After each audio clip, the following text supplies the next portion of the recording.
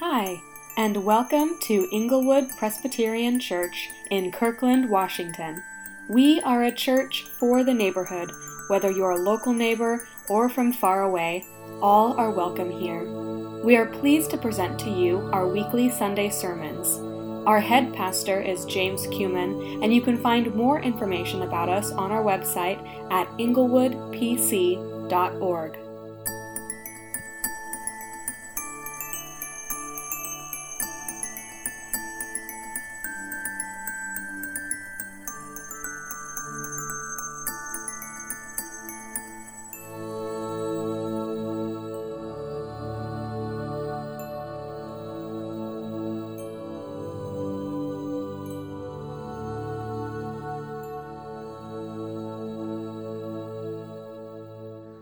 Our scripture reading this Easter morning is, as you might expect, an Easter passage.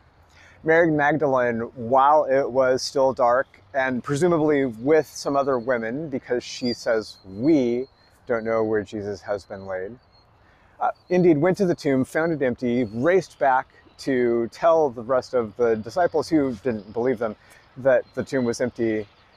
They, Peter and John, race on ahead to discover that she was telling the truth, and she follows at some distance and now finds herself still not knowing where Jesus is, but Jesus knows where she is.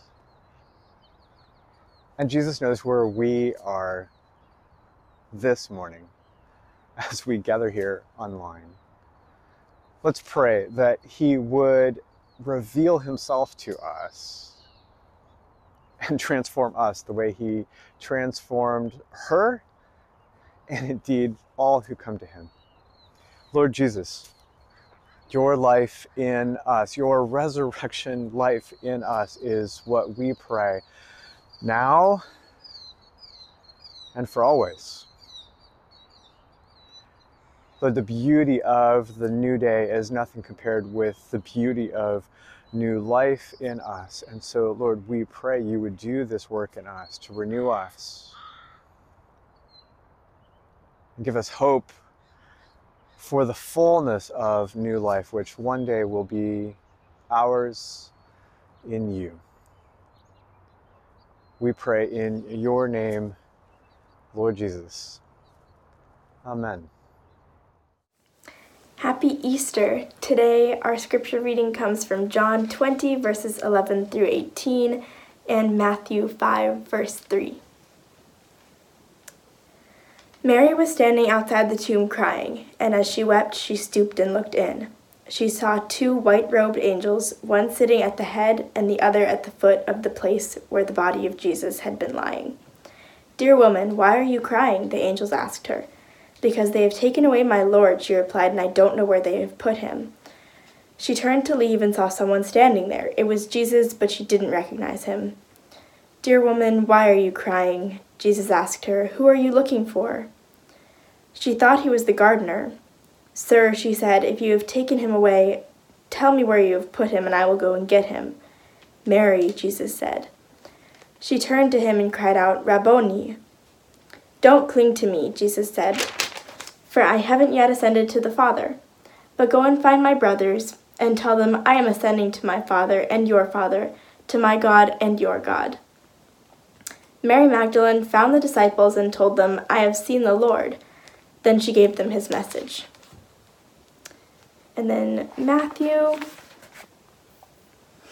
God blesses those who are poor and realize their need for him, for the kingdom of heaven is theirs.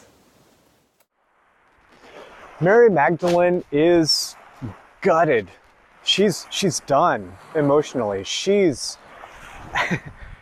beyond ruined. Jesus has meant everything to her. I mean, how could she not be just destroyed as she's there by the empty tomb and doesn't even know where Jesus' body is? Given what we know of Mary Magdalene, the word reparented is not at all too strong. She's been saved by Jesus and the community around Jesus, saved spiritually and emotionally and socially. Mary is beyond undone. She'd been at the tomb earlier that day. She'd gone, it would seem, with some other people, because when she comes back to the rest of the disciples to tell them about the empty tomb, she says, "We don't know where they've laid Jesus' body." So Peter and John just book it on ahead and race to the tomb. Mary follows behind, it would seem, at some distance. Peter and John find the empty tomb, look inside, race back off, and there's Mary by herself, just weeping, just empty.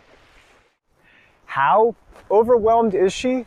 Well, a couple of angels show up. Angels, bona fide angels, and all she can do is respond with a few words and then turn to look to see who the other person might be. We have to grapple with how bizarre this is. In almost every other case of an angel showing up throughout the history of God's people, the first words out of the angel's mouth have to be, "Don't be afraid, don't freak out, it's okay, fear not." Even when the angel Gabriel shows up to Mary, the mother of Jesus, a different Mary, by the way, the first words out of his mouth are, "Fear not." And here, Mary Magdalene is so just destroyed, so just absorbed in her grief, that two angels are right there in front of her, and all she can do is, again, say a few words and then hope maybe the gardener will help her out somehow. Any of you just undone, just overwhelmed with life? Well, turns out Mary's right there with you. She's been there. Of course, it turns out Jesus is right there with Mary also, even though she doesn't know it yet. And the good news of Easter is Jesus is right there with you too. And notice this, please, just notice this, that when Jesus shows up, actually shows up to Mary Magdalene first out of anybody. When Jesus shows up, he doesn't chide her, doesn't tell her to suck it up. He just says her name. He's so gentle with her. He's so gentle with us. And I love how the resurrected, all-powerful Jesus is not going to his torturers, the people who did all that stuff to him the day before yesterday. He's going to his friends. He's going, first of all, to Mary, who's just straight up messed up.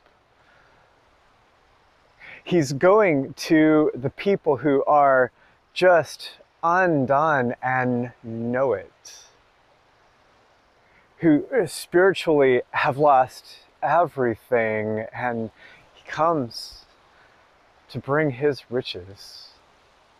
He's going to Mary, and throughout the day others, by the way, who are humble. And Mary's just like, "Come on, can somebody just tell me where his body is? I just want to know where his body is." She's not pushy. She's humble. Jesus comes to the ones who hunger and thirst for a world where good prevails. Jesus comes to those who mourn, who grieve, who are gutted, who weep. Jesus comes to those with needs, and he provides. Jesus told us all this, of course. He told us right from the beginning. In the Gospel of Matthew, one of Jesus' most famous sermons started out with these 8 characteristics of people that God is especially attentive to.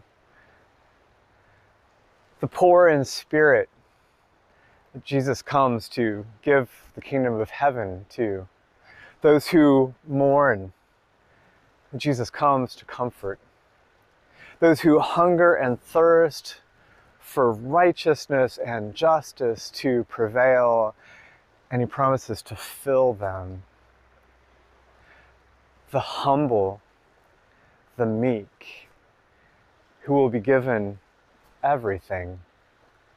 And on and on. Actually, if you continue to join us here online for these next 8+ weeks, we're going to be spending time with exactly this. These 8 blessings that Jesus pronounces on people the world, quite honestly, tends to blow off. And the great news is Jesus doesn't just come to us and leave us where he found us. He comes to us and changes us like he changed Mary. When she heard her name said the way only Jesus could say it, when she realized that this one that she'd lost had now come to find her, when she realized it was him and began to drink in his fullness, it changed everything for her. And so it will for us too. She goes from unable to respond to 2 angels right in front of her to grabbing Jesus in a bear hug. So much that Jesus says, Mary, don't hold on to me right now. I'm not ascending yet. I'm going to be with you for a while. Right now, go tell the other disciples that I'm alive, that we've spoken. Get them ready for when I'm coming to them, because I'm not just coming to you, Mary, I'm coming to them as well. We're going to be together. It's okay, I'm with you. And it changes her forever. The very first Easter sermon, and Mary Magdalene gets to preach it. And do you see the depth of the change? She was starving for life and goodness, and now she's filled forever. She was utterly destitute, and now Jesus has given her himself first out of everybody. And she has him forever. She was weeping, she was mourning. She was beyond just devastated. And now she has comfort to go and give to others. It's not just for herself. She has more than enough, an abundance to go out and give away. And so it can be for us. Let's not be afraid of our emptiness and of our need. Don't be afraid of our hunger for what we don't have yet. Let Jesus fill us. He'll give us enough to share. Jesus comes to us in our need, in our lack, to give us more than we could even imagine having asked for in the first place. And it all begins with him coming to us and naming us, and us in response simply saying, Lord Jesus, I give you my life. Fill me and make me part of your people. As it was with Mary Magdalene, when Jesus comes to you, he'll send you off to tell somebody else. He gives with such abundance that we then, whatever the depth of our need had been, we now begin to have enough to share and to give, to be generous like God is generous. Friends, this Easter, bring him your need. Or better yet, because this is the truth of it, let him come to you. Open your eyes, open your ears. Hear him call your name and give you everything you need. And in response, simply offer him our broken, messed up, partial lives and receive his life eternal. Amen.